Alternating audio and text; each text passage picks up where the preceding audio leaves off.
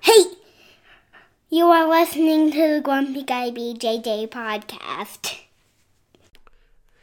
Hey, what's up, guys? Got to take care of a few things before we jump into this week's episode. First, our Ramping Isometrics for BJJ program. It is a 12-week program, all laid out for you. It's going to help you build strength and cardio in the fastest, safest, and most convenient way possible. This is how James and I have been training for the past year, and we love it. So we put this program together so you can just follow along, and we are certain you will see and feel the benefits that we do. It's only $15. Just go to grumpyguybjj.com, click the drop-down menu in the upper right-hand corner, and you'll find it. Next, R3. This is our K2 D3 supplement. It is a combination of those two vitamins, D3 and K2. These are two vitamins that James and I have been taking for a long time that really help us recover from hard training sessions. And for only $15 with free shipping, you get a whole month's supply. I was going to pull up some studies explaining the benefits of D3 and K2, but I'm not going to insult your intelligence and pretend to be a fucking scientist. I take it. It helps me recover. That's it. So for $15, check it out. And last but certainly not least, we have partnered up with Digitsu.com. They have a ton of awesome BJJ instructionals, and they have hooked us up with a discount code for our listeners. It's Grumpy10. So what you got to do is you go to Digitsu.com, which is Digitsu.com. Find the instructionals you want, throw them in a shopping cart. In the little discount code box, you type in Grumpy10, which is just GRUMPY and the number 10. 10. That's it. No spaces. Boom. You get 10% off. You're up and running. They got a nice app you can download on your phone. That way you can take your instructionals right to the gym with you, watch the technique, drill it. It's a pretty sweet setup. So once again, Digitsu.com. Discount code Grumpy10, GRUMPY10. Simple as that. To find all this stuff I just got done talking about, go to our website, grumpyguybjj.com. Click the drop-down menu in the upper right-hand corner. There, you'll subscribe to our newsletter for podcast updates. You'll find links for the Ramping Isos program, the R3 Recovery Supplement, and then under the Programs and Products tab, you'll find a link to Digitsu.com. And let's be honest, if you guys can't figure out how to navigate a website by now, there's nothing I can do to help you. So quit fucking around, check it out, train hard, and let's get into this week's episode. 3 and... Here we are. Here we are. All of us. Yep. Yeah. 2 dogs, 3 humans. That's right. And 2 Pokemon cards. And 2 Pokemon cards. Hey, Yeah. and they kind of cheat the system. I thought we were only supposed to do 1. Yeah. Thought we only had 1, man. It's hard to decide. You got to make a decision. It's part of your life skills. Don't show them to me and I'll pick one. I'm pretty sure we've seen this one before. Okay. Galvantula. Let me He looks see. familiar. I got a pretty good memory. He's a slash type. He's 2 types, but I seem to remember that spider-looking guy. Yeah, I think we may have. No. There, I have the last stage that looks pretty much like him too. Yeah. Okay. Alright, so let's hear this other one. All right. Okay, just in case. Yeah. Its name is Entei. It's basic. Okay. It's a fire type. It has 102 hit points. Its attacks are Burning Roar and Combat Blaze. Combat Blaze does 20 plus damage, and Burning Roar does 0 damage. It does something. How many hit points does he have? 120. There you go. Not 102. 120. It's good, man. And then the little thing. Yeah? Okay. First I'll do these. No, you don't need to read that. Just Okay.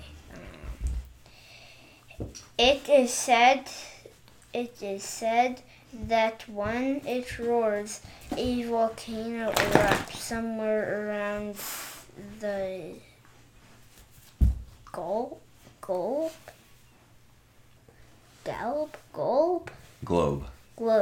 Yeah. And it's actually a rare. Oh, It's a legendary Pokemon. wow.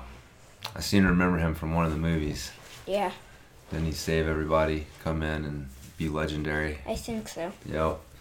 Sounds like him. I think that was like the Mewtwo Strikes Back or something. Jax is over it. He's like, I'm out of here. You guys are boring. Can't lick the mic, chewed on Rob's fingers. Yep. That's it. That was it. And knock down the scooper for Snakey's fish. Oh yeah. Yep. He's trying to sniff those out. Seems like typical puppy behavior. Yep.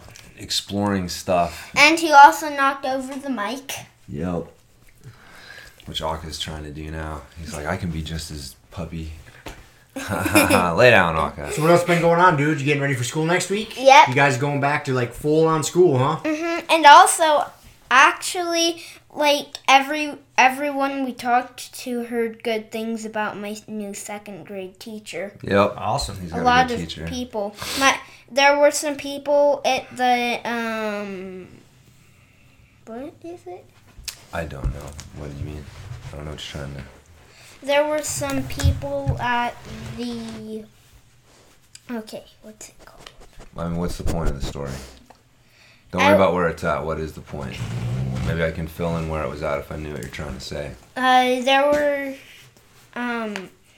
There were some people that actually said some good things about her that they requested, but they didn't get. Oh yeah, somebody we were talking to at the farmer's market just said that she had requested the teacher for her kid, but didn't get it. But anyways, so And also my friend's mom. yes, there's a laundry list of people that we have run across. We don't have to go through the whole list of everyone and what they said about your new teacher. She is a good teacher, and you are very lucky to have her. Yes. So that's it. We don't have to tell everyone how lucky you are. You're lucky you have her. So, all right, but yeah, you got to wear masks. So we got to buy him some masks that actually fit. We already did. That's what I said. We had to buy you some. And then, yeah. That's That's how it exciting. goes. You guys haven't been in school since what? Like March? They kicked everybody out of school, right? Around here? Yeah, it was. It was I March. think it was March. Yeah. That was the longest summer break in the history of summer breaks. Yeah, it was. It was like an old school summer. We actually kind of started to get a little bored towards the end. Yeah. But yeah, I'll be interested to see how long He goes. it lasts for sure. But hopefully it's hopefully it works. It was, the teacher said that, I didn't even think about this, one of the side effects of all this is that like there are parents who are keeping their kids home and opting for online only, like you got the choice.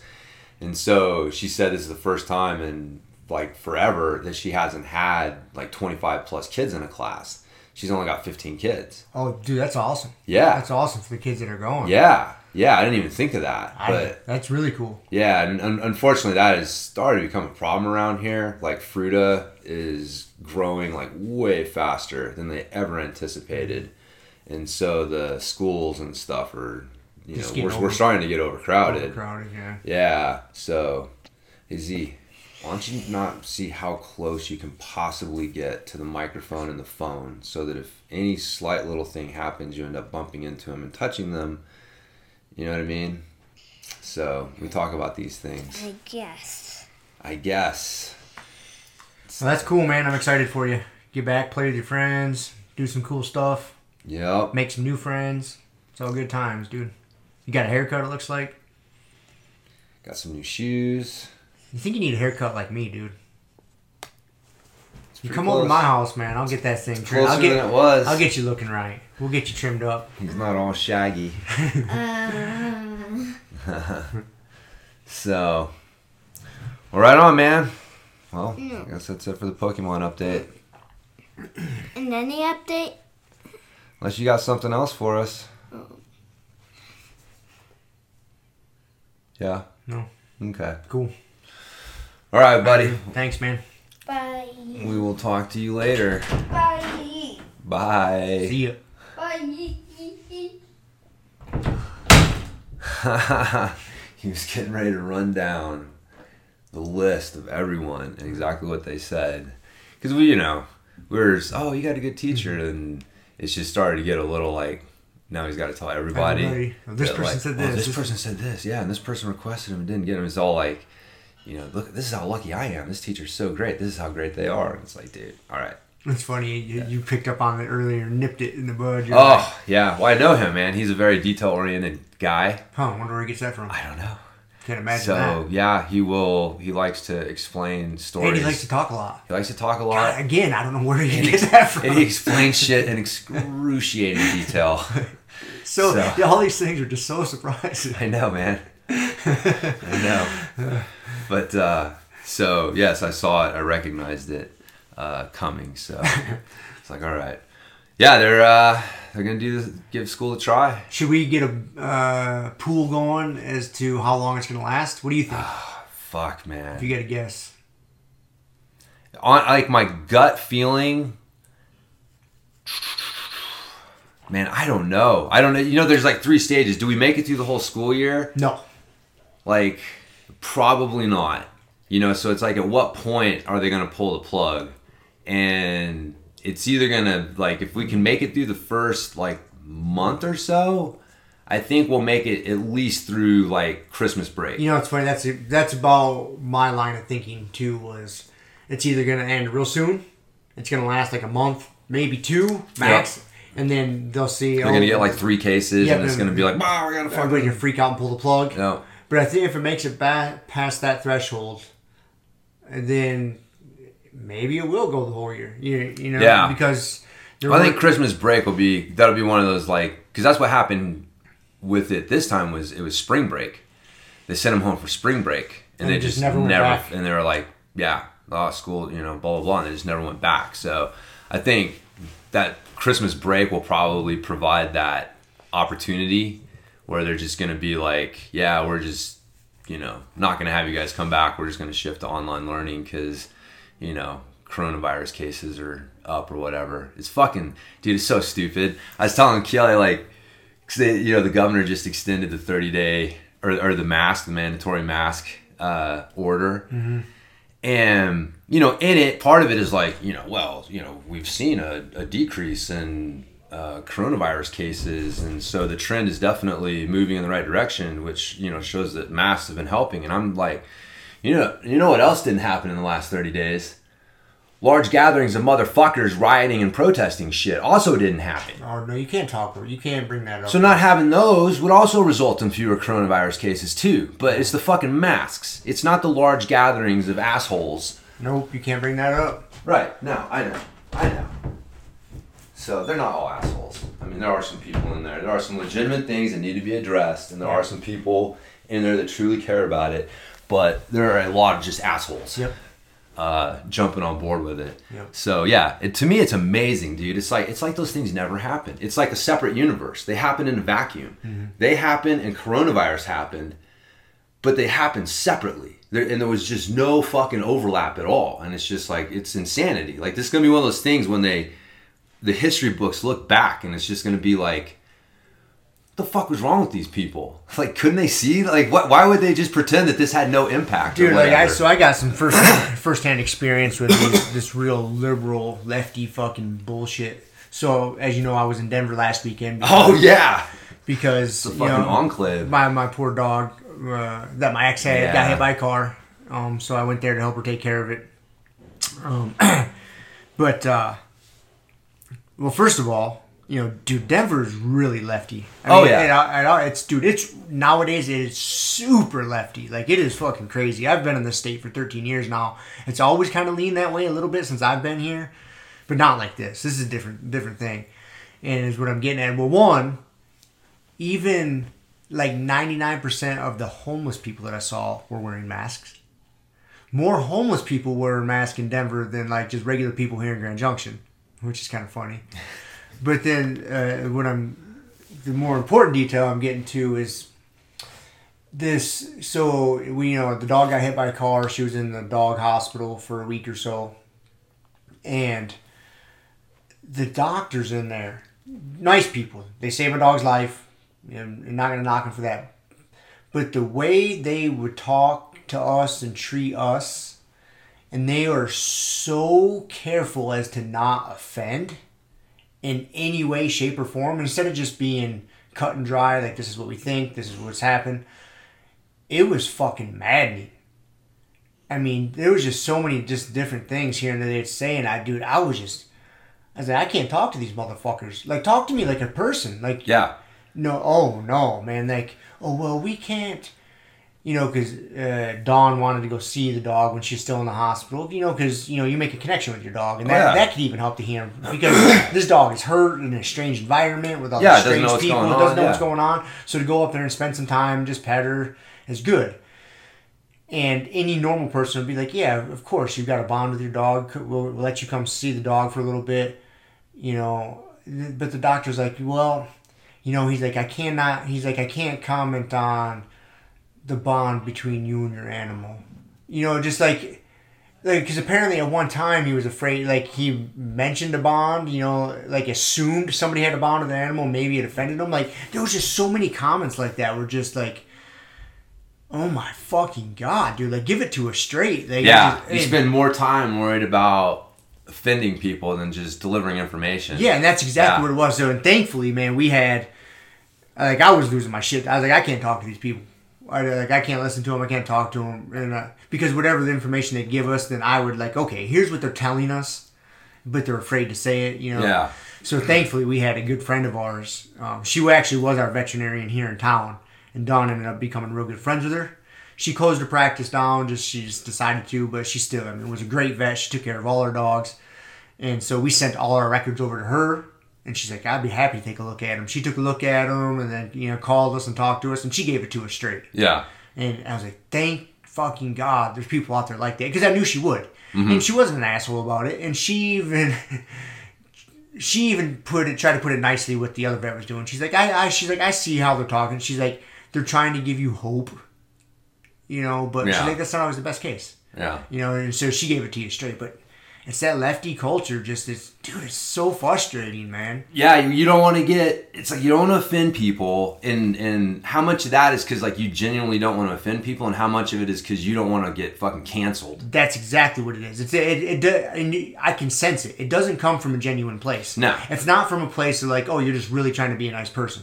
It's not being a nice person. It's acting disingenuously. Yes, exactly. And you can sense it, you can feel it, and it's to cover your ass. Yeah. That's all it is. Yep. It's not, oh, this is just how this person is. They're nice. Oh, right. No. You can tell. Yeah. We've been, our social skills are pretty decent. And when someone's being disingenuous around you, you can fucking tell. Yeah. And it's gross feeling. Yeah. It's like, dude, you don't think I can tell what's going on right here? Like, do you think I'm this fucking stupid? Yeah.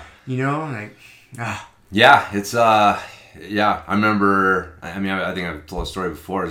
It's kind of related, but the writing articles online when they started allowing people to post comments under the articles, that completely changed the culture of writing for websites, because all of a sudden people would. You were so worried about what people were going to comment and say and argue. And so that you spent most of your time thinking about, well, how am I going to, you're not just writing the article and delivering the information.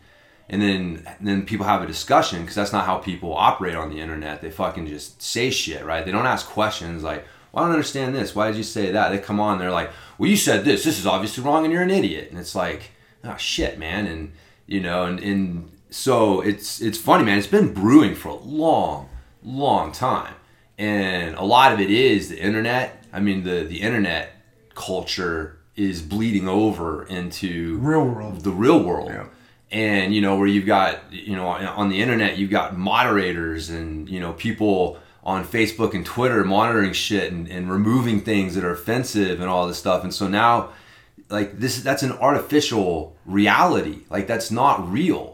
That's not but people that's what they want, and they're so used to it, and then they go in the real world and they have to deal with people who aren't moderated and can say whatever the fuck they want, and it's like, oh my God, you're so offending me now. And yeah, it's a problem. It is a fucking problem. It is a problem. Dude, it's just gross. It is gross. That is the best description I can come up with it, man. It is just gross feeling. Yeah. And it's very obvious. Yep.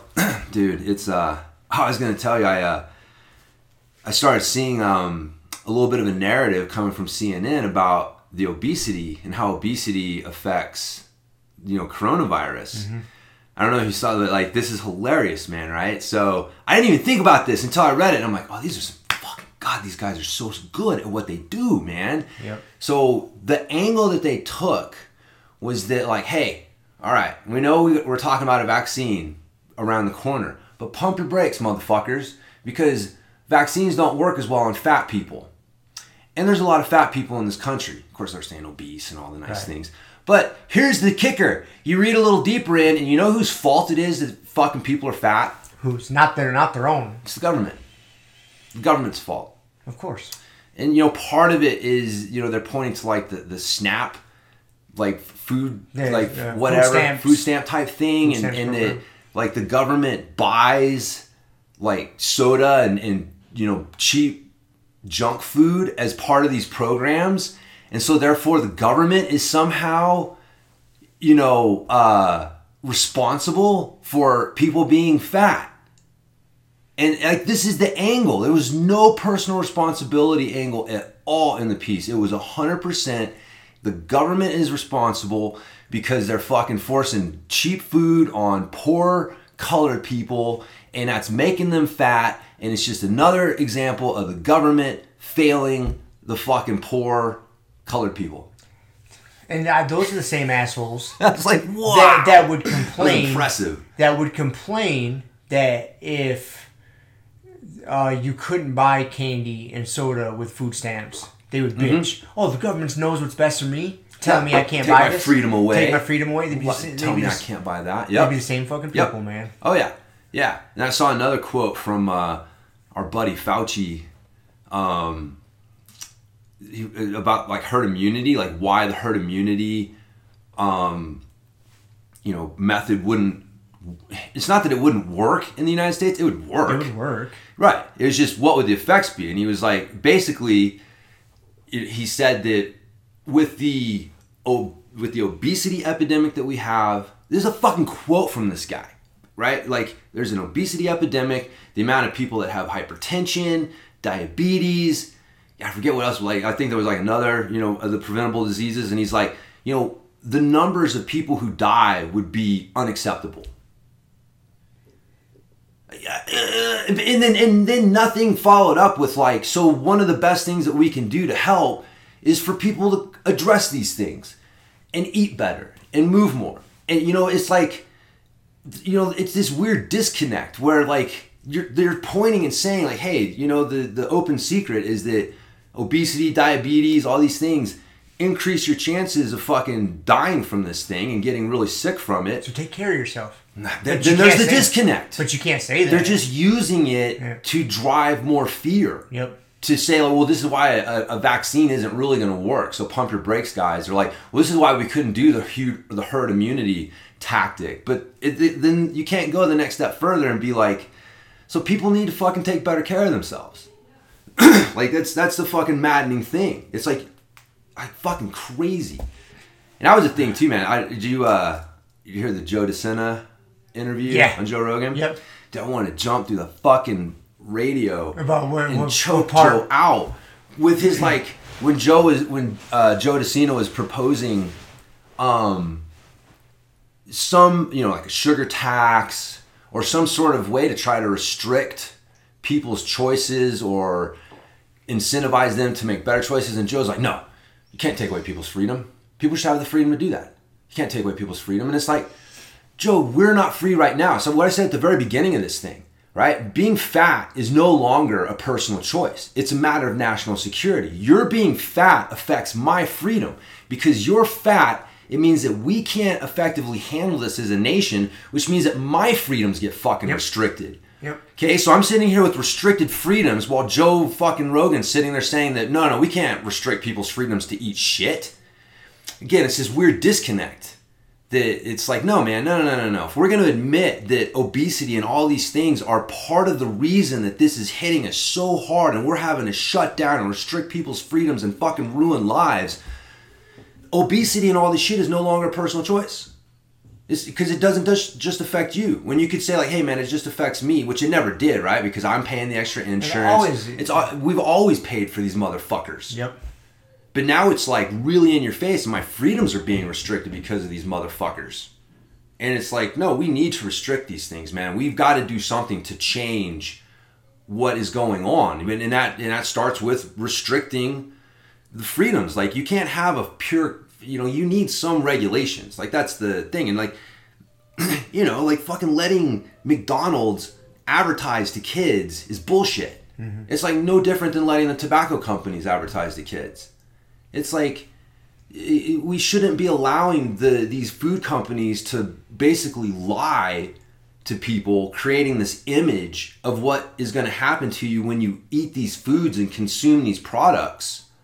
Like, what's the fucking difference, man? Between them showing, beautiful models fucking drinking sodas and eating chips and shit, and, it's a lie. It's a fucking lie. It's not where most people go. So, like, that, something needs to happen, but the money, the lobbies, like all that, it's like insurance, man. Insurance is so broke. Fixing it is not the most difficult thing in the world, but the system is so entrenched, and you got so much fucking money and power for certain people that it's like, it's not going anywhere. They try to fix it, they make it worse. Mm-hmm. They're trying to fix this, they're making it worse.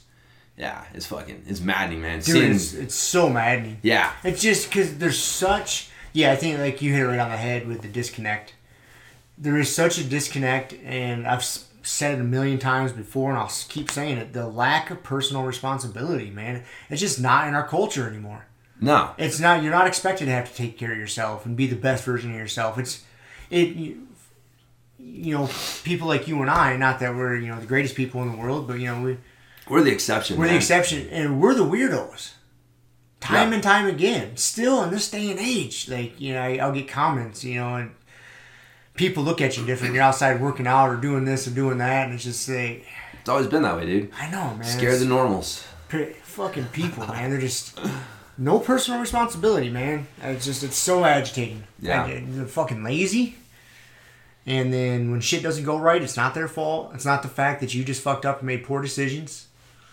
Yeah. I mean, dude, if you really look at most of the shit going on in your life... It's due to the fucking decisions you made, man. Yeah. Once in a while, you'll get a freak thing happen. Like if this wildfire was to roll over the mountains, and start burning a town down.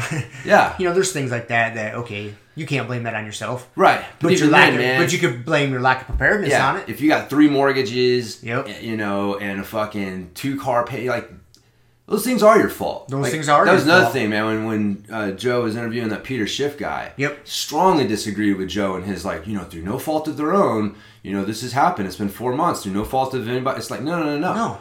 Coronavirus wasn't anyone's fault, but the fact that they were strung to the fucking last penny. And so fragile. It made them fragile. And that was their choice. They didn't have to buy that house. They didn't have to take on the car payments. They didn't have to have the credit card debt. They didn't have to have those things. That was their choice. So you finding yourself in the situation and finding yourself about to fucking drown, again, man, where's the personal responsibility? Like, that was, again, like, Joe's Mr. Personal Responsibility when it comes to fucking food and exercise, but somehow financial decisions are like, well, you can't blame that kid if he wants that $80,000 Camaro, and, if they're going to give it to him, like, it's through no fault of his own. No, personal responsibility covers all aspects of life. Yeah, man. It does. But again, there's these disconnects that people have between one area and another. And I thought I heard Akka whining. He ran off when he heard me getting agitated. He's like, "Oh shit, I don't want to go in there." I know this tone. So, dude, I got a fucking crazy story to tell you. I've been waiting to tell you this story live on the air because I want to get your live reaction to it.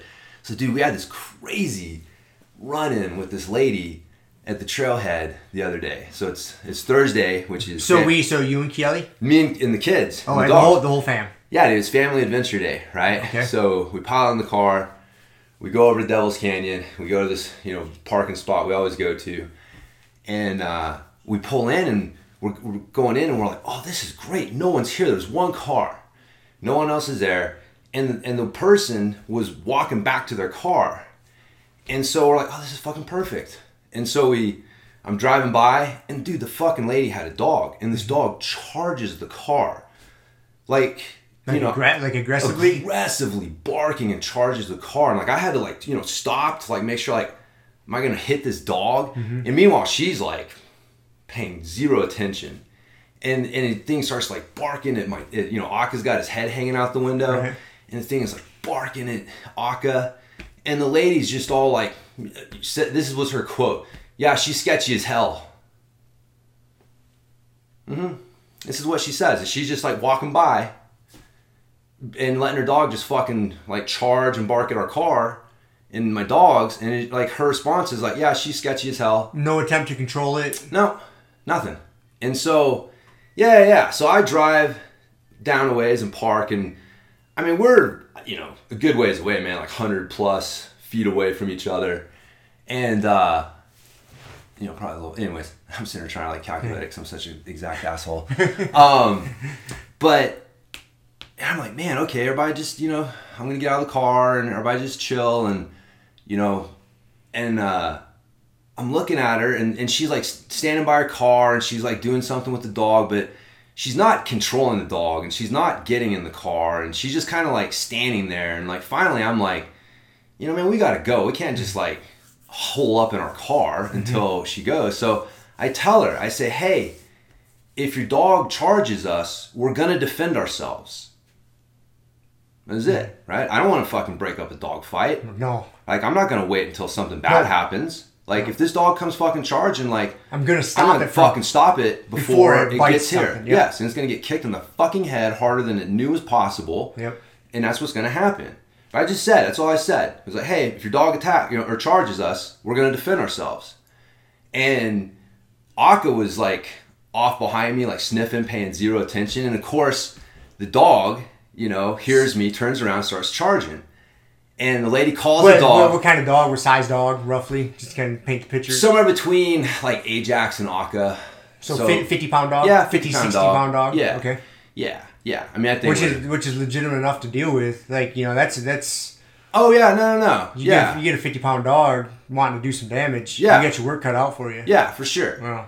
Yeah. Okay. And so, so I'm watching this dog, and I'm like, oh shit, this is exactly what I didn't want to have happen. And so she calls the dog, and luckily the dog stops and turns around and goes back. And she puts it on a leash, and I was like, thank you. Mm-hmm. And I turn around and go back to the car. And, getting stuff. And all of a sudden this lady starts screaming at me. She's like, why isn't your dog on a leash? I'm like, my dog doesn't charge anybody. She's like, well, my dog wouldn't have charged you if you hadn't said anything. If you hadn't said anything, he wouldn't have known you were there, and he wouldn't have charged. So, I mean, dude, she just lost her fucking shit. And she is like, I can't even really recreate what she was saying. Like, I couldn't, I'm like looking at her like, oh my God. Like, is this really happening? Yes. And so she is screaming at me. And then she starts throwing in the like, fuck yous. And I'm like, you wish. Like, I'm way too fucking good for you, bitch. And, she's like I don't know, farm chick, man. Like, kind of a 40s, farm chick. Uh-huh. So she's a little thick set. Uh-huh. She what she struck me as was a horse person. Okay, yep. And they basically rule the trail. Yep.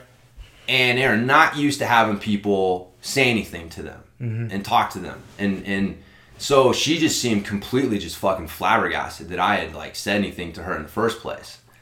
And again, like, and she is fucking screaming at me, and it's like, fuck you, and I don't even know, man. I can't even, like, I don't even know what she was fucking pissed off about.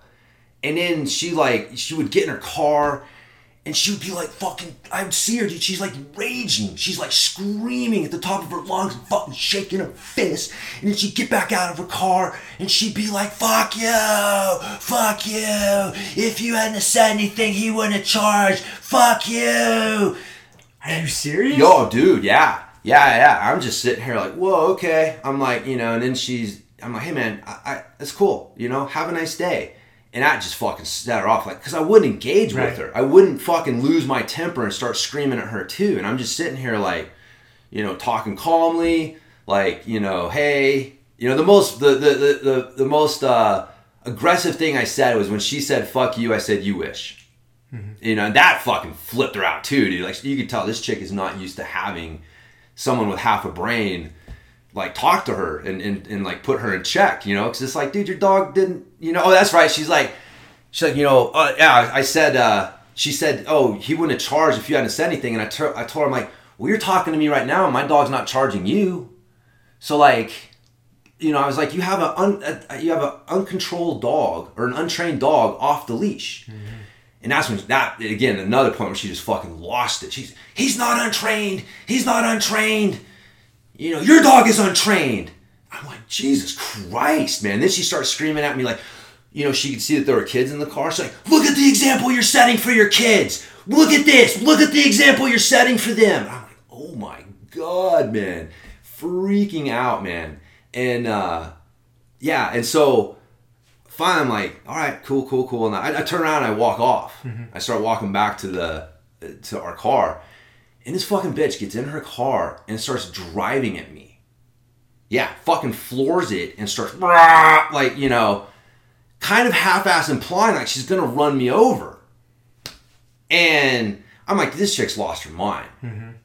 And so I turn around and I'm like, holy shit. And she fucking gets out of the car again. At this point, I'm like, I'm gonna have to fight this chick. I'm gonna have to put hands on her. Yeah, I'm gonna have to restrain her. Yes, call the cops. I think she's fucking. Yeah, I was like fully convinced she's coming, and so like she's getting out of the car, and I'm just sitting here like, you know, I don't even know. I was just kind of like just standing, and she gets out of the car, and she looks at me, and she's like, you know, standing with her hands on her hips, like, "Are you happy now? Are you happy?" I'm like, "What the fuck?" She's like, "I would have been gone.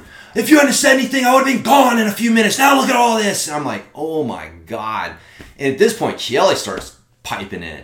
And she's like, you're the one who said your dog is sketchy. You know, because she's like, I told her, like, your dog charged us. No, he didn't. You know what I mean? She's like completely just, this is where she's at. She is completely just lost her mind. Fucking unhinged, man. And she would get out of the car and she'd scream at us. And then she'd get back in the car and do her fucking rage thing. Roll down her window. Ah, fuck yeah. Get back in. Get back out of the car. Ah. I'm just like, what the fuck? My God. Like, I want to leave, but I'm kind of like, I don't want to turn my back on this chick again. No. And so I'm like, so finally, you know, when she had gotten in her car, we all thought she was leaving. So everybody had gotten out of the car. So when she charged up to us and got back out again, like, the whole family's standing there. And I'm just like, dude, this is fucking insane. So finally, you know what stopped it? Mm-hmm. I pulled out my phone and started filming it. And that seemed to, like, snap her back into, like... reality a little bit? Yeah. It's like, oh, okay. I don't know. It's funny, though. I was like, you know, I don't know where it dawned on me. But I'm like, you know, they do this shit to, like, fucking film, you know, I don't know. It was like, yeah, I'm going to put this on film. So if anything happens... I have proof. I have proof of what's going on here. This is not a he said, she said thing. Mm-hmm. And so, yeah, I fucking pull out my phone, turn it on, and, you know, started filming. I'm like, that's it. You're on camera now. I was like, I got your license plate number. I was like, just for the record, this lady's dog's charged us twice. She's driven her car at me. She's been screaming at us and threatening us for several minutes, and she is just flipping out. And she's in the background, that's not what happened. You're a pussy. Fuck you. Yeah. Oh, yeah, dude. I mean, just raging, man. I've never really seen a human being as unhinged as this chick was. What the fuck? Man? And, yeah. I was just like, you know. Yeah, so finally, like, because I had her on film, like, she got in her car and was like, what are you going to do? You know? And so she just fucking peels out. And I was like, okay, let's go have our hike. So we had a good day, rest of the day.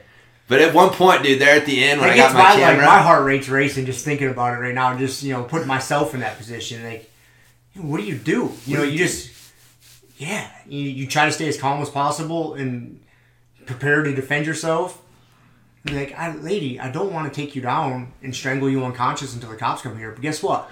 I will. I'll be more than happy to. In fact, if my wife will. In fact, I'll stand back and let my wife fucking tackle your ass. If you get too close to me, I'm going to hit you with the earth. Yeah. And then choke you unconscious. And it's going to be something you've never experienced before. Dude, yeah. You know, but you don't want to go that far. No. That's just a whole nother ball wax. Yeah. I mean, if anything, I feel like, I look back and I'm like, I shouldn't have gotten engaged with someone that unhinged. You know what I mean? Right. Like that was, I made a mistake there, but man, I don't know what to, you know, I could have done. Like, I'm trying to avoid a dog fight. Yep. And then I just reacted. I just answered her question when she's like, well, why isn't your dog on a leash? You know? And I'm like, my dog didn't charge anyone. And then that just fucking, set her off. And, you know, I don't know, maybe I shouldn't have like continued to talk to her and engage with her, but I just don't expect for things to go that far off the tracks. You think like, hey, you know, you'll say your piece real quick and get in the car and leave, and it's fine. But yeah. I mean, you know, the only thing, you know, if you're like looking at it just from the information you've given me, possibly like because you guys, I would have done the same thing. I would have sat in the car like, okay, it looks like she's leaving and this dog's an asshole. Let's just sit in the car and wait. Yeah. Because, you know, let's just sit in the car, wait. She'll get in the car and there'll be no issue. Yep. Providing she was fucking taking her sweet time. You know, you get out like, you know, and then yeah, like going up to her like, hey, is your dog gonna charge us if we get out and start doing our thing? If so, can you put it on a leash? Because we're gonna start our hike. You know, but yeah, you know, like beyond that, yeah, you know, like what the fuck, man. I know, yeah, dude. We've told so many stories on here about irresponsible dog owners and aggressive dogs that people blame you for. They blame you for, man. It's your fault that my dog fucking did that. Yeah, and I've seen it that way. I've also seen it, you know, because I've talked about it before. I've owned several aggressive dogs in my life. And you'll have it on a leash, controlled at your side, and a good heel, paying attention to you. But then you get some asshole's dog that charges you. Yep. And you tell them, my dog's not friendly. Please control your dog. Yeah. And they still won't. Don't worry. They can't. They're like, don't worry, he's friendly. That's cool. My dog's not. Yeah. And if your dog charges up on my dog, he's going to react. And I'm going to have to try to control him the best I can. Yeah. But he's on a leash under my control. Like, you need to keep your dog away from me. Yeah. And I've had to, and that's why, like, my last two pit bulls, the one that's injured right now got hit by a car, and the one I had to put down last fall, I got to the point where I stopped taking them to the trails. Like, initially I would take them hiking a lot, you know, always on a leash because they were never human aggressive, but they were dog aggressive. Or maybe dog reactive is probably the more appropriate, you know, designation for it. But it just got too stressful because so many irresponsible people out there, like, and it's people like that I was like, okay, I just can't. I got a sketchy dog, but I just can't enjoy these trails anymore with these dogs because there's so many stupid fucking people out there. Dude, man. I know. Yeah, I mean, I've trained Aka to leave dogs alone. Like, he's really good. He doesn't care. He just runs around. Yeah. Every once in a while, because man, dogs want to be social. Mm-hmm. Like, they want to go say hi to other dogs, but like you said, you got dogs that aren't social, and so you respect that, and they run around.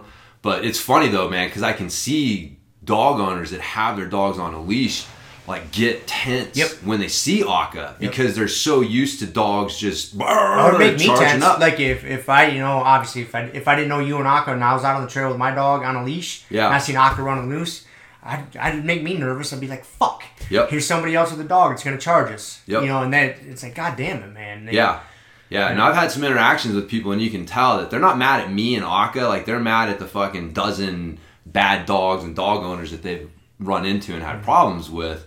And, you know, I try to be empathetic and like, all right, you know, my dog. That's why I feel real strongly, man. You just see, like, when I take Frank out, if I always have a leash with me. Yep. If there's other, like, I got Frank listening pretty good. Yeah. And if I get him early and he wears a shock collar, that way if he's not on leash, boom, I can blast him, I get his attention. And I don't even let him think about looking at that other dog. I don't give a fuck. Like, because for the past 15 years of my life, I've been on the other end. Yeah. And so I feel super strongly about it. Yeah. Like, I won't even let him think about it. Yeah. And then if I don't think, if there's even a slightest doubt in my mind that I'm not going to be able to control him with my voice, I put him on the leash. Yep. And he doesn't get that chance. Just because I've been that other person, man. And I just... No, I've always got a leash for Aka. Yeah, Same you thing, have to, man. You have like, to. Just be responsible. Like, if you got to be aware, man. You're out on the trail. I know. Like, I am... my radar's on for other trail users so that I can be in control of the situation. I'm not just walking around fucking oblivious and not paying attention to that. It's like, man, being a good dog owner is a skill. Yeah, it's a skill and it's work. Yeah. It's not just, let's buy a dog. Let's buy a dog and let's just go on hikes because I see myself as an outdoorsy person with a dog. So here I am, outdoorsy person with a dog. Look at me. A lot of stupid people do that. Fucking morons, man. Mm-hmm. I'm like, dude, the outdoorsy people are driving me nuts. Yeah, the invasion of the outdoorsy people. Mm-hmm. You know, they don't do anything, right? They're not like like they just do a bunch of shit. They're like the jacks of all trades, right? Because they just like to be outdoors. And so outdoorsy people, they do a little bouldering and they ride mountain bikes and they go hiking and they go camping and they got a stand-up paddleboard. You know what I mean? Like it's this outdoorsy lifestyle. Like we're in the fucking mecca of it, man. Like here in Colorado, you get these yuppies over in Denver. Like that's their whole lifestyle. They all think they're fucking outdoorsy, hip, people.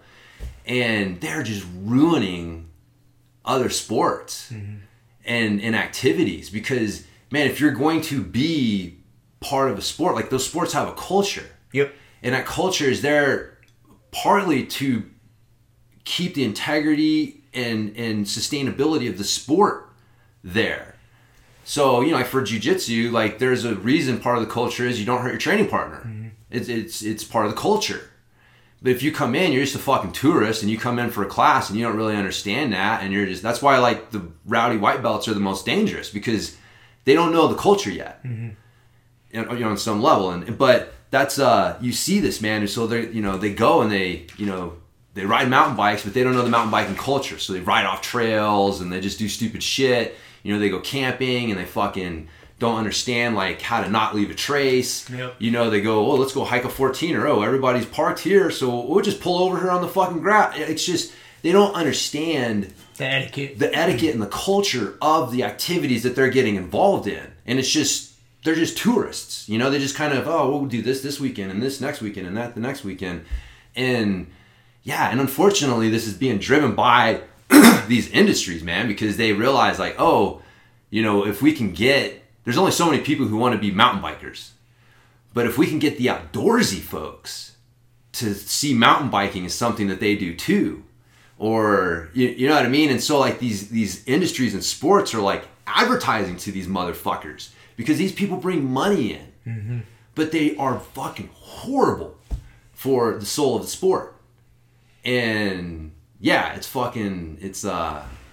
that a lot of it, man, I think like that's what you're running into like on the trails. There's a lot of just outdoorsy people. They don't really understand the etiquette. They don't really understand how to be a good, dog owner on the trail. Like, it's a skill. It's things that you need to understand.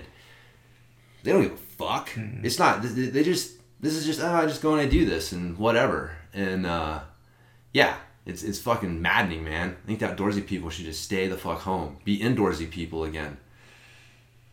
Educate yourself on what it takes to be a good, responsible dog owner.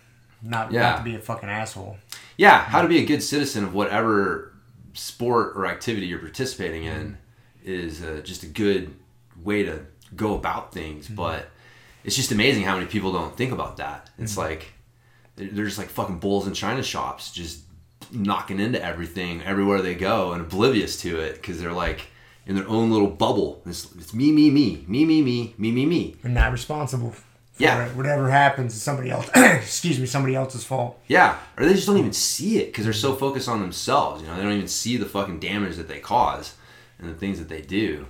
So, anyways. I don't know. That shit gets me fired up too. Yeah. Shitty dog people. Shitty people, but in general. Yeah. No, that's there's a lot of that for sure. It was just weird, man. It's like that lady I could tell she lost her fucking mind a little bit. Because it's like, she was really relying heavily on the thin veneer of society to keep her safe. Yeah. Yeah, what's going to stop you just from pummeling her? Yes. What? And dude, you know what? And here's the other thing too, man. Like, we live in a concealed carry state. Yeah. You drive your fucking car at me and I got a gun on me. We live in an open carry state. Open carry state. You don't even have to have a fucking permit. Right, but I'm saying like you don't know. I'm saying it's concealed carry, meaning like you anyone you run into on the street, you don't know. They may have a gun. Yep, and rightfully, from the sounds of it, like if you would have had a firearm and she's driving your car at you at a high rate of speed, if you felt your life was in danger and your family's life was in danger, you could have shot her. Yep, exactly. I know, and that's why I was like, dude, this lady. She's completely insane at the moment. Like she's lost all rational thought because she is putting herself in a dangerous situation, very dangerous situation. And I realized too, like, well, how do I know she doesn't have a gun? Exactly, you don't. Right, and she's coming unhinged like that. Yeah, again, and this is why I'm like, hey, man, I'm not. Yeah, you don't want to. I want to get fucking engaged with you. I'm like, trying to. calm things down and just disengage and walk away. And but yeah, dude, people just don't. They don't the consequences for their actions. Most people don't understand violence at all. No, they really have no clue. I know of what violence really is. Like, what does this chick think she's gonna do? Exactly. She's gonna kick my ass. Yeah, exactly. They're just so. Most people are so clueless as to what their capabilities or lack thereof are. Yeah, and what can transpire. Yeah. They just because they've never experienced it. Oh, yeah. They see movies and TV, and they just a couple years back, I was visiting my brother, and it was his mother-in-law, and it was there, and we got talking, and it was a maddening conversation. I had to remove myself from it because I could tell I wasn't gonna. I tried to explain it to her. Well, she was under the impression that there's kind of like these things is like these death touches. The Dimmock. The Dimmock, like, if a special forces person hits you right in the right spot, it could kill you. I mean, she was really certain of this because she knew like a special forces guy or something, and I'm just like, I said, well, okay, let me try to break this down for you. I was like, okay, it possibly... Theoretically, if I was to hit you in an exact perfect spot, maybe, yes, it could kill you. But if you'd have to be, for that to happen, you'd have to be standing perfectly still, not defending yourself. And I just, you probably have a better chance of winning a lotto than you do, killing somebody with one strike. Unless it's a fucking baseball bat to the head. You know, or something. You know what I mean? Fucking, what was it? The Last Boy Scout, Bruce Willis. Touch me one more time, I'm going to kill you. And he fucking gives him the elbow shiver and shoves his nose up into his brain. Right? And then but people think that's real. Right, yeah. People really think that shit is legit. They think you can hit them right in the right spot in the rib and it'll puncture the lung in the heart and kill them, or you can shove the nose bone into their brain. You can hit them on the side of the neck and all this shit for movies and stuff. And I tried to explain it. I really did. I was like, listen. I was like, I've been involved in martial arts pretty much my entire life. I was like, I have a pretty good understanding of what humans are capable of and how to fuck people up and how not to get fucked up. I was like, dude, that's not going to happen. I was like, that is just not going to happen. And she wouldn't let it go. She's like, no, that's real.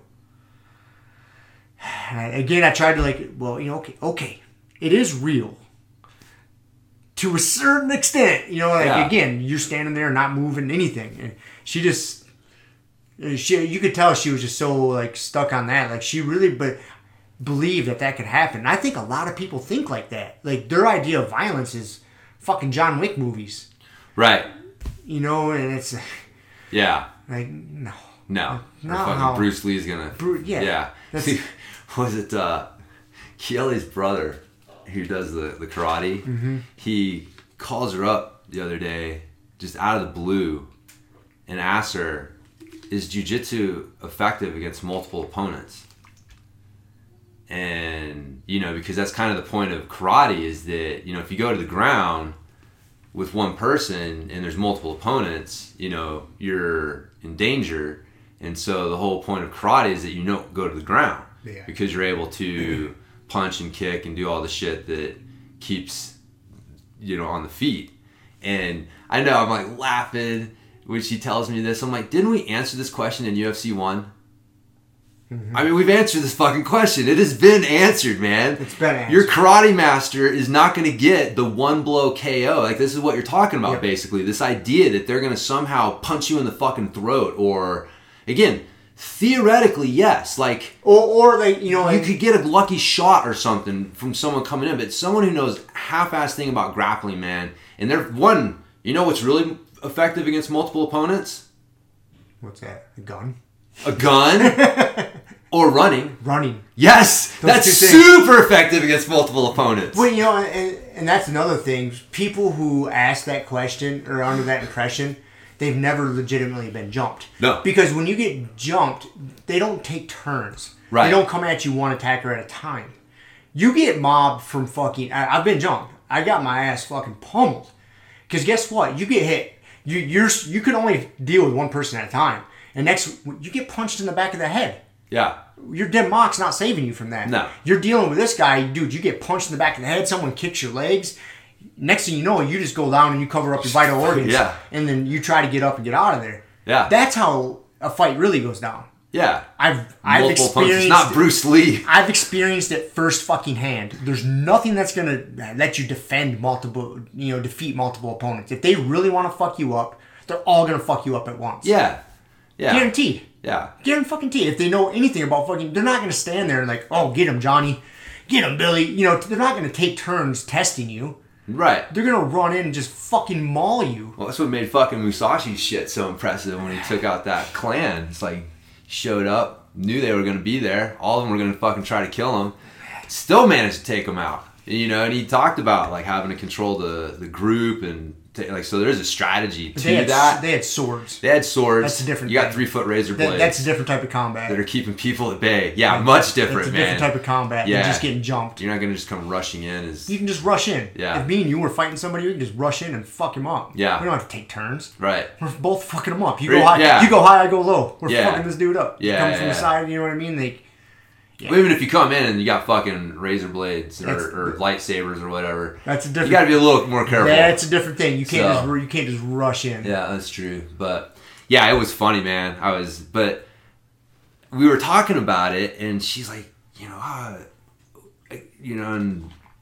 told her, I was like, it comes from a good place, you know, because I mean, somewhere deep down, he legitimately believes that what he's doing is like the best and necessary, and that by not focusing on it, you're missing out. Like you're being fooled by jiu-jitsu somehow. Like jiu-jitsu is keeping you from actually focusing on what is the most important thing in a self-defense situation, which is punching and kicking. And so, and I'm sure him and his master, sensei, whatever it is, like they have conversations like we're having a conversation right now. You know what I mean? They're talking about, those jiu-jitsu guys, they don't understand the realities of fighting, man. If you got multiple people coming at you, you don't want to go to the ground. And so then he comes and calls his sister and is like, hey, so he's like legitimately like thinking like, man, I need to help you. You're being misled on some level. And so, oh my God. Yeah, but but it comes from a good place. You know what I mean? He's a nice guy. Yeah, it comes from a good place. Right. He's not coming at it from like I'm right and you're wrong. Like there's some people who are just assholes and like I got to be right and I'm not going to drop it because I got to be right. Like I don't think that's where he's coming from. And then it's more like he legitimately believes. But if you think about it, like in his lifetime, and especially in his teachers, his sensei's lifetime, man, pre-UFC 1, people thought that was the shit.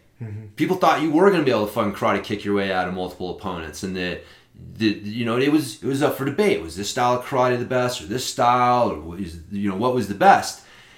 And so, like, imagine like coming up doing this thing, and you truly like you're told and you believe and you have the quote unquote proof that what you're studying is the shit, the best.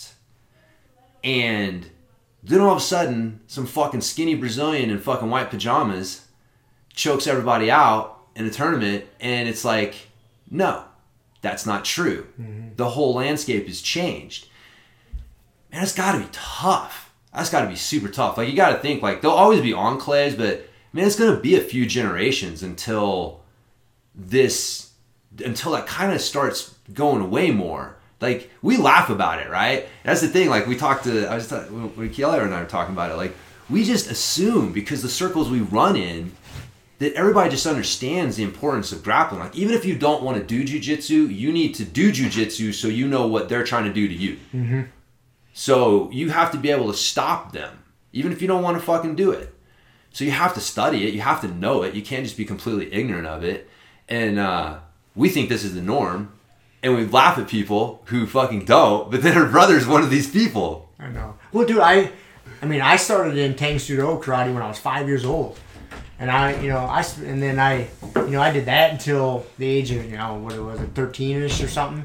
Then I got back into Hapkido when I was 20, 21, and did that. So I've experienced these kind of ridiculous thought process. Yeah. Because that question comes up. Well, what do you do with multiple opponents? fucking run. If you know, I've taught several like women self-defense seminars, and I open up every one. I'm like, listen, I can't teach you to be Superman or Superwoman. The best thing you can do is keep yourself healthy and in good enough shape, and have situational awareness and run the fuck away. Yep. There's going to be very few times in your life where you can't do that. If someone came in your house, obviously you're not going to run away and leave your family. Right.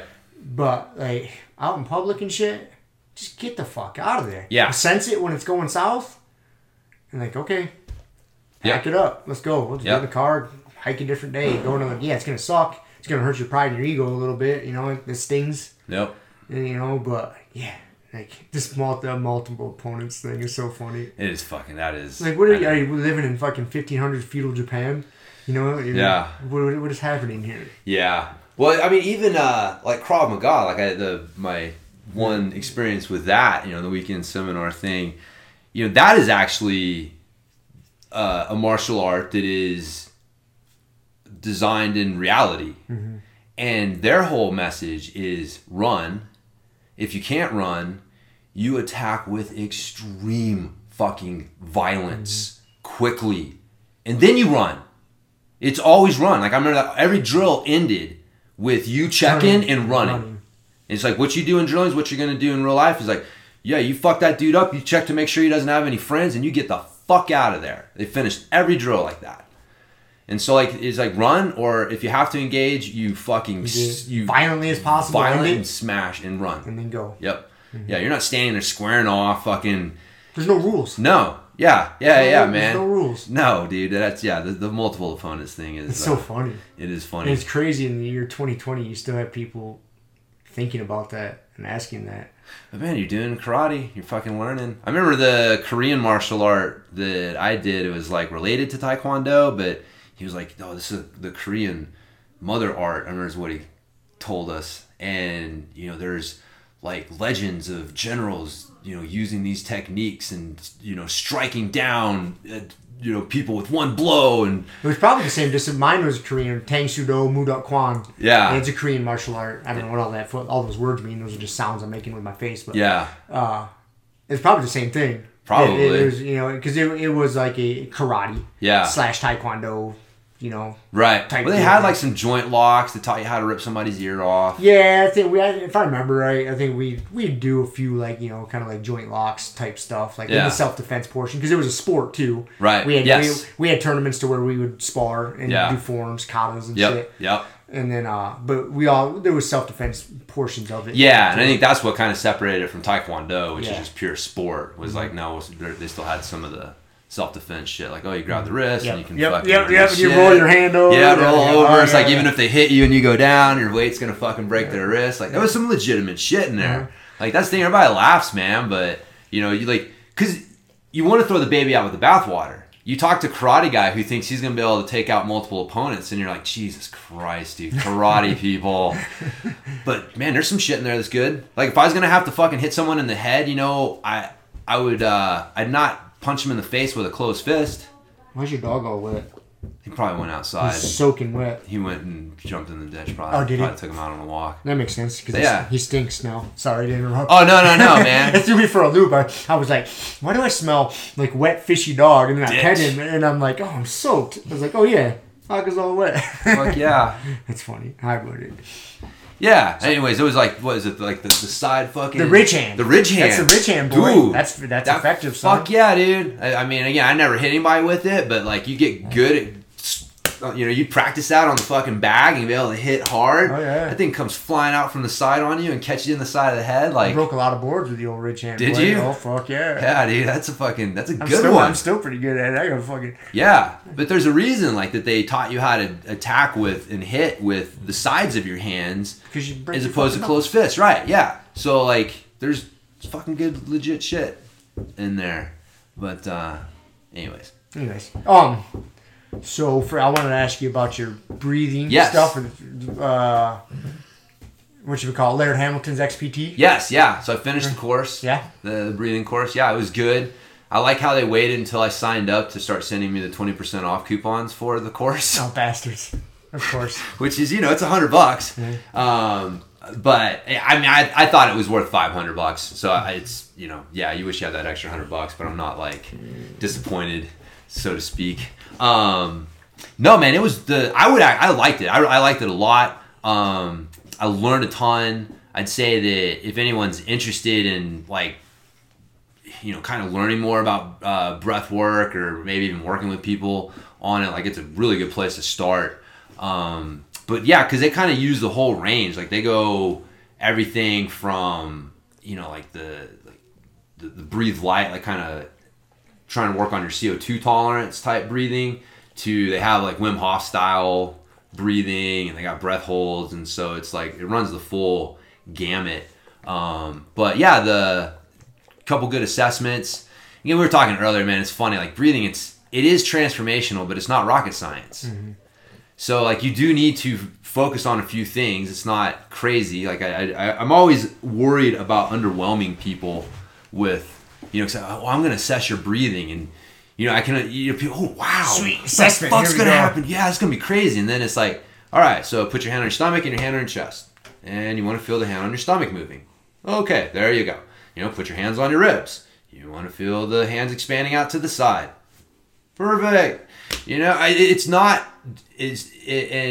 like I said, it's not rocket science, but the problem is most people can't do that. You start checking them, and so like the basic assessments that they have is the high-low, where again you got your hand on your belly and hand on the chest, and what you're looking for is that the belly is expanding, and that you don't want vertical movement of the chest, so you don't want your hand moving up and down. So any up and down movement is bad. Your chest should rise. It gets confusing because your chest needs to rise. It just needs to like rise like it's expanding, right? Mm-hmm. So instead of rising up, it rises out and it expands out. Okay. And so you do need to access the top of your lungs when you need to. And that's the other thing, is when you are, breathing at rest, you really shouldn't be using the chest at all. Like, you know, so if you are just sitting there chilling and you're like really feeling a lot of like movement in the chest, then like that's not a good sign either. So you really want to be able to drive the breathing from the belly, because that's an indicator of diaphragmatic breathing. Mm-hmm. You want to breathe with the old diaphragm. And then the other one is they call it the Superman, and you put like a C grip on your bottom few ribs, so not on the soft part, but right on those bottom few ribs. And then you want to feel like when you breathe in that your hands expand out, and then as you breathe out, your hands collapse in. And so that's actually a better indicator of diaphragmatic breathing than the belly, because you can use your stomach muscles to just make your stomach move in and out, not actually be driving from the diaphragm. And so if you have your belly moving, but you don't have those hands moving laterally when you're doing the Superman. You're not actually using your diaphragm. Right, yeah. And then the third is the low back as well. You want to feel like the low back expanding. And so you can lay on your stomach and check, or have somebody check. But the main one is the belly, and then the ribs. Man, the other good thing I got from it was called the doming the diaphragm. Have you done this self-tickling bullshit? Mm-mm. Oh, God, dude. First time you do it, it's going to feel weird. We're going to the farmer's market. Okay, cool. Get some pretzels. Yeah. You want some pretzels? Ross sure, I want to. That sounds good. Yeah. With it. Oh, like the spice. Oh, yeah, get some spicy ones. How spicy? Oh, I don't know. They don't go like crazy nuclear spicy, do they? Oh, yeah. The habanero. All right, go a step down. We do horseradish. Yeah, do a step down from nuclear. Don't go nuclear. Whatever. Okay. All right. So yeah, you can just right at the bottom of your rib cage, you press in again. This isn't a challenge to fucking snap the tip of your ribs off. But you should be able to press in and get your fingers in under the edge of your ribs. Mm-hmm. So, and if you can't, then the diaphragm's kind of stuck. Like that means if you go to push and you're like, man, I won't move. Like the diaphragm is stuck, and so it's like giving it a massage and pushing it. Yeah, dude. When I do it, you know, this right side is always so much tighter, and I'm like, oh yeah, that's the side everybody's knee on belly. Right. You know, yeah. I gotta play with that. This isn't. Yeah. Really, I'll have to mess with it. It's a good one to do before you're breathing. So like before I do my breathing, even like massage the off stuff, and get it loose. Yeah, I'll do that. I'll dome the diaphragm, and so like breathing. You know, they say like kind of massage it, find the tight spot, and then find it, and then you breathe in, and then out, and then with it push out. Because with an exhale is where your diaphragm is at rest. And then you can kind of massage it while it's at rest, and then, yeah. So that's a good one. The high-low, and then the Superman are just, you don't have to do them for very long. You know, I mean, a couple minutes total, just to kind of make sure you've got your breathing set and you're breathing efficiently. And so, yeah, so those are kind of the physical assessments. The other thing they said is to, check the breathing in different positions, which again makes sense, but until you think about it, you don't really think about it. But just because you can breathe well lying down doesn't mean you can breathe well kneeling or standing, or even like getting into activity, seeing how people are breathing when they're lifting and doing the cardio, but checking that. The other assessment they like is the BOLT score, the body oxygen level tolerance or test. I forget what the T stands for. But for that one, at rest, you just do an exhale. So it's kind of like a Wim Hof type exhale, just a relaxed exhale, not a full like exhale. And then you hold it, and you see how long you can hold it for. And then you're looking for the first sign of oxygen hunger. And so that could be like the diaphragm getting tight, or the throat and chest, or just even like, hey, I need to breathe. And so at that point, you're supposed to stop the clock, check to see what time you got. The way you know you've done it right is when you get done, you should be able to go to just a relaxed nose breathing pattern again. So if you get done and you're like, that's too far. That was like, so you should, get done and be like. So you're not really trying to like push, No, like, it's not how a max. long I can do it. It's a sub-max, right? Yeah, we're not doing like the Wim Hof where we're like, I got it. So, but that will, it gives you an idea of where your CO2 tolerance levels are, like as the CO2 rises. The brain, because that's how the brain regulates oxygen. And your CO2 levels rise, and your brain says, okay, well, my oxygen levels must be going down. I need to trigger breathing. And that's where you get the like, I gotta fucking breathe, like the panicky. It's no longer like a metabolic cardio thing. It's a mental. Oh shit. Yeah, like it's we've all been there, man. Oh, yeah. I fucking tapped to it before. Yeah. It's after a fucking hard scramble, and you're in a bad position, and you can't fucking breathe, and your brain is just freaking out, and like, and as soon as you do, you're like, God damn it, but it was a mental thing, and that's what it is. Your brain, those CO2 levels get to a certain point, and it triggers the lizard brain. It triggers the like, I have got to fucking breathe, or I'm gonna die feeling. And so the less tolerant you are to CO2 levels rising, the quicker that feeling is gonna come on. And so the BOLT test kind of gives you an indicator of where you're at, and it also helps you look at what I'm doing with my breathing program working. Because that should be getting better if it is. And so optimal, or I guess average, what you're looking for is like 25 to 30 seconds. If you're an athlete, 40 seconds plus is what they're looking for. I got 17. I'm a fucking overbreather. That's one thing I've figured out is I'm overbreathe. And so when you overbreathe, you're taking in more oxygen, but you're also blowing out more CO2. And so you're not very CO2 tolerant. Right. Well, your body gets used to the new low CO2 levels. Right. So if we're sitting here at rest and you take, 5 or 6 breaths a minute, and I take 15 breaths in that same minute, like you're doing way better than me, because I'm taking in more oxygen and I'm blowing out more CO2. So like your blood gases are like, oxygen here and CO2's here. And then my breathing results in O2 going up and CO2 going down. And so it skews it this way. And then your body gets used to the new lowered CO2 levels. This is the new baseline. And so it doesn't take much to start bumping it up and then, triggering that panicky response.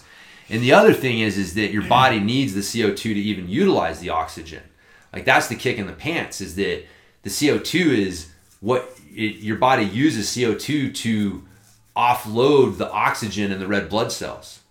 So if you don't have CO2 present, then one, you're also not going to have, CO2 creates a more acidic environment in the body, which again, it makes it easier for the red blood cells to offload the oxygen. And so if you don't have enough CO2, then you're not going to have the right metabolic environment, and you're not going to have the CO2 to actually utilize the oxygen that you're taking in. Mm-hmm. And so optimally, that's why you want the blood gases to have this, ratio where the oxygen is not too high and the CO2 is not too low. Because even if I have more oxygen, I don't have the CO2 to use it. So I'm not actually using that extra oxygen that I'm taking in. When I'm taking 15 breaths a minute, you're making more efficient use of the oxygen that you're taking in. It's interesting. It is. It's super interesting. Like the over-breathing thing is a big problem. And you don't really think about it. Our bodies are adaptation machines. And so if you just do that subconsciously for so long, your body just adapts. And then, this is our baseline. Yep. This is what I need to be prepared for. And so that's one of the strategies that, the attacking cardio, the Wim Hof method, I feel, is like taking your breath to the gym, like you're trying to expand your lungs, man. How much air can I take in? It's like and then doing that works your breathing muscles too. Like, man, sometimes I get done, man, I'm fucking a little sore. Mm-hmm. Like my mid-back. My mid-back. Yeah. Will get sore from fucking like... Yeah. And so you're working those muscles out, and so you're improving how much oxygen you can take in.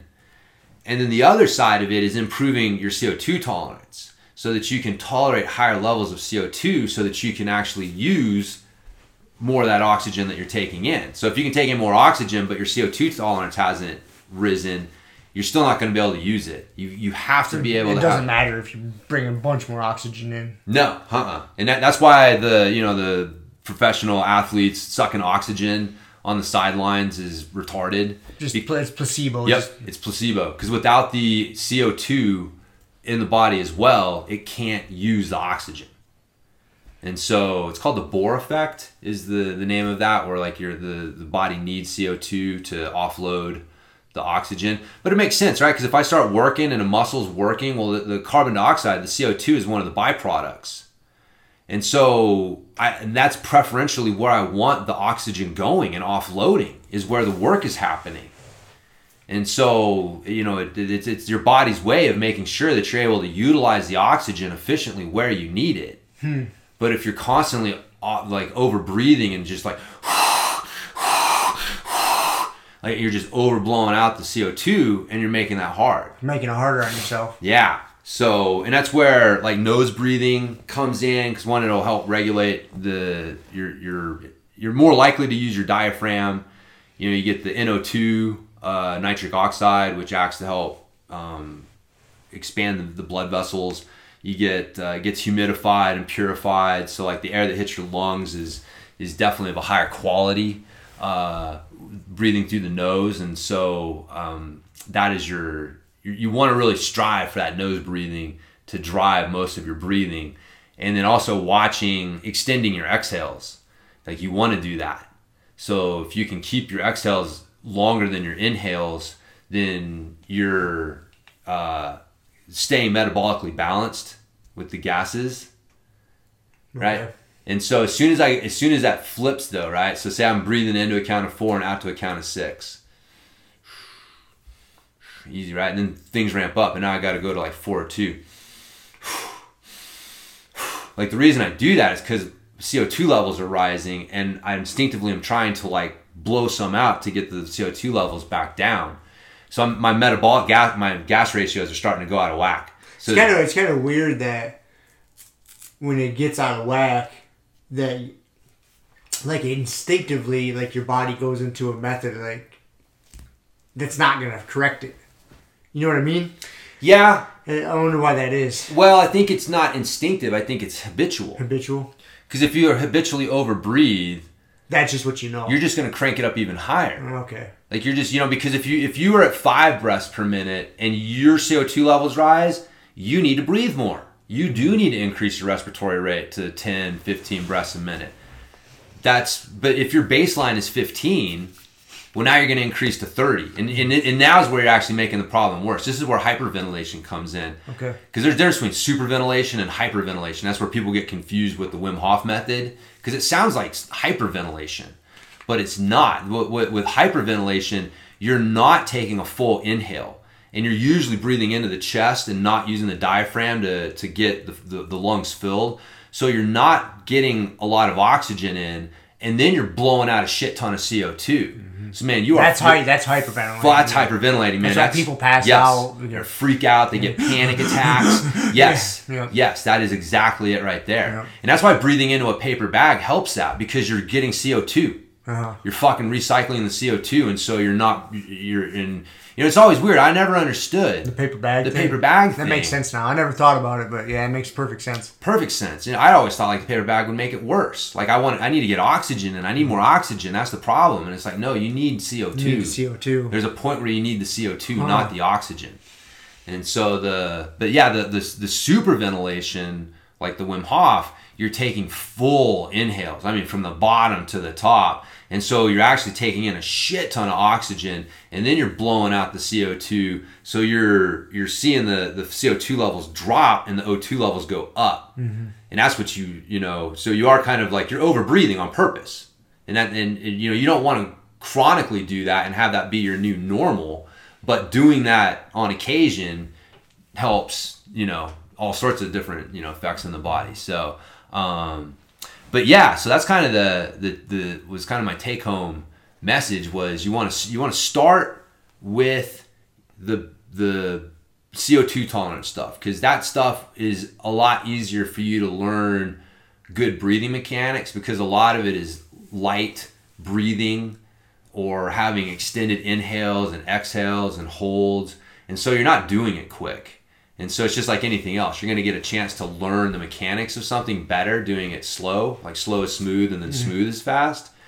And so, yeah, if you check yourself, like this is how I would have done. I'm glad I jumped into Wim Hof because it led me on this journey. But when I'm working with people, if their breathing mechanics are off, we're jump into Wim Hof. Yeah, we're not going to jump into that. We're going to start off with like probably the most basic drill that people can do is a breathe light drill. So like you set a timer for 5 to 10 minutes and you just try to breathe as little as you need to. You're not holding your breath, but you're just sipping in as little air as you need on the inhale and then exhaling as little as you need on the exhale. You know, keeping like a 5 to 6 second inhale and exhale. But again, like I can do a 5-6 second inhale and go, you know, full in, full out in that time. Or I can sit here and be like,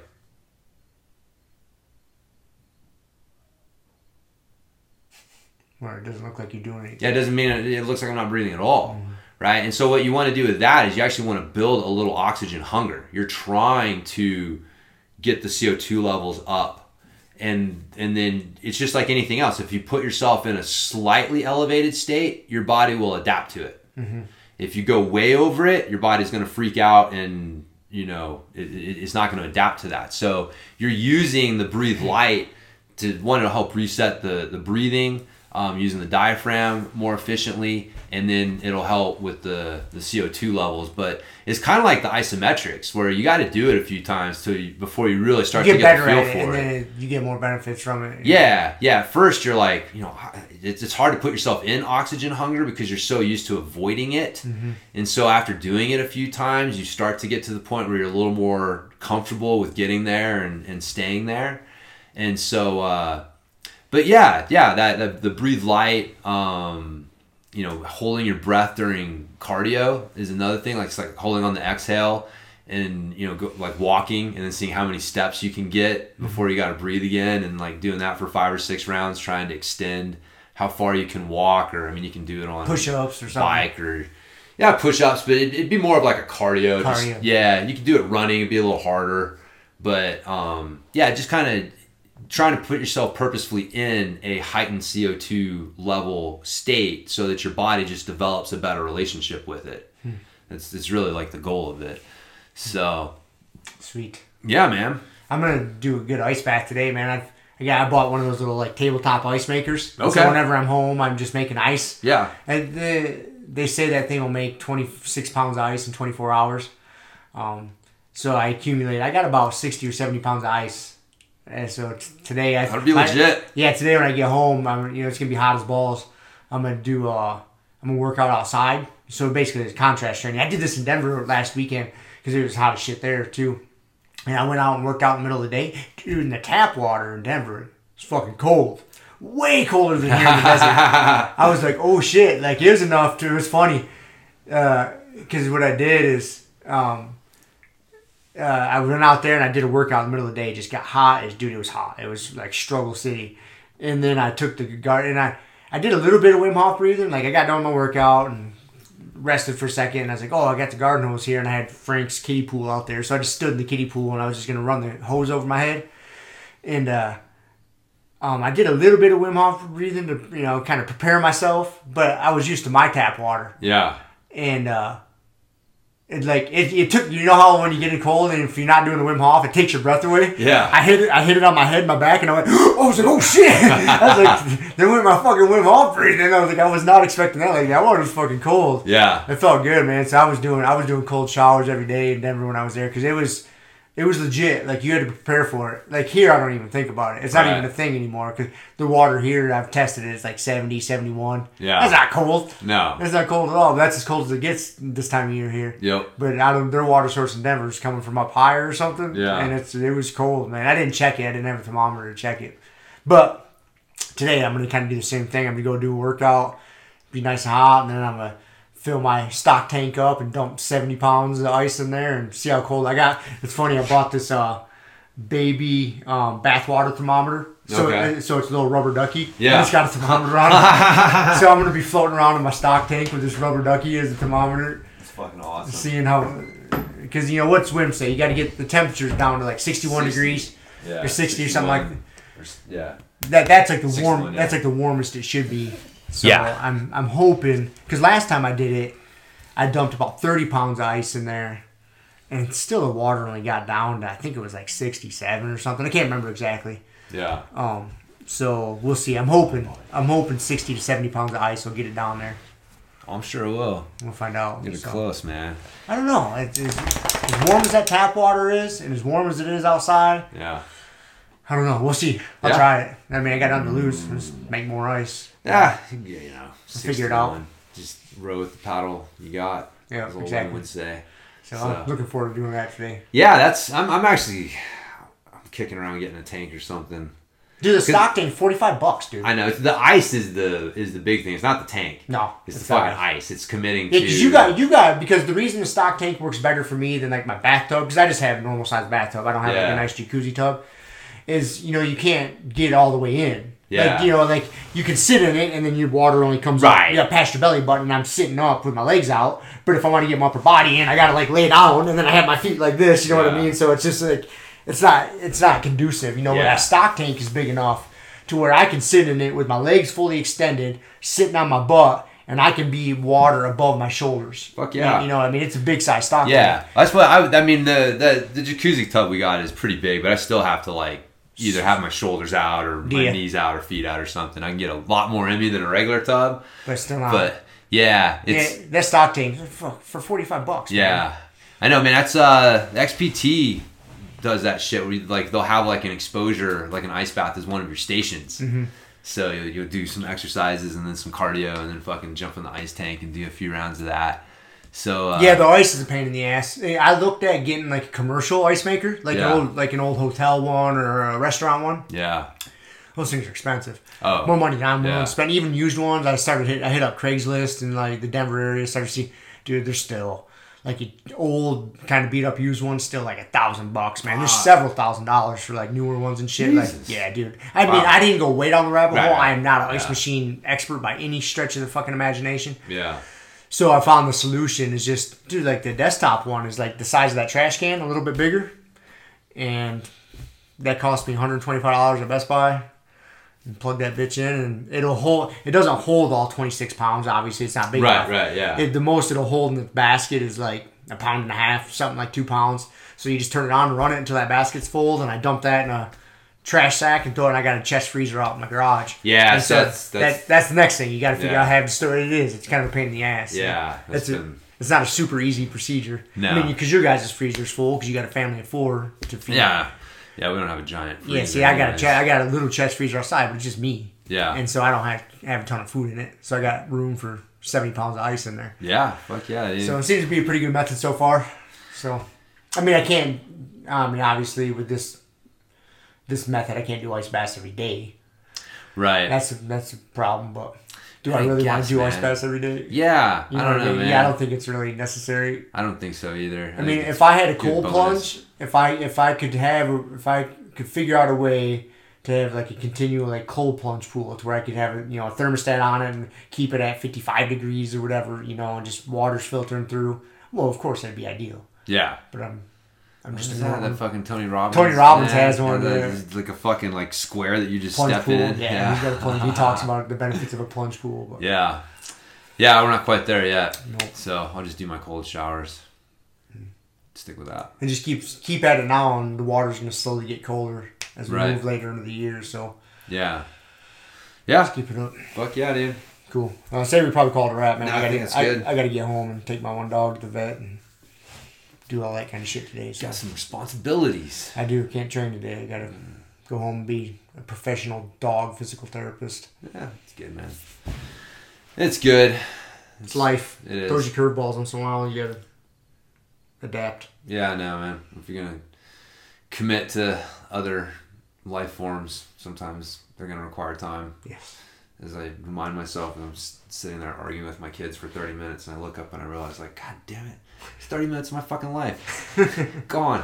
So, anyways, cool. All right, let's call it a wrap. All right, see you.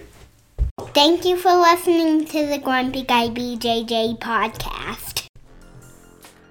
Thank you all for listening. You can find us on Podbean, Apple Podcasts, Spotify, and wherever else you listen to podcasts. Please make sure to subscribe and leave us a review. It really does help and will allow us to keep putting out episodes. If you have any questions, comments, or ideas, hit us up at grumpyguybjj@gmail.com. Also, go to our website, grumpyguybjj.com, and get signed up for podcast updates and get our free BJJ Improvement Starter Kit. That's it for now, so get on the mat, train hard, and talk to you all next week. With a permanent friend, a hermit now, fool. Doggy stool, foggy, cool, got a froggy outside Molly dude. Melancholy Daisy Duke, hanging by the lace of their shoes. No trace of the tools, shaped into face, fuck the rules. Snooze, you lose. One eye always open, in times two, no clue. But soon a brief monsoon might give you a view to choose. Stay tuned, include, won't conclude. To the end is near, beware there's consequences for what you do. To me, demon, a devil of many levels, I keep on feeding for several of them rebels, me, myself, and I.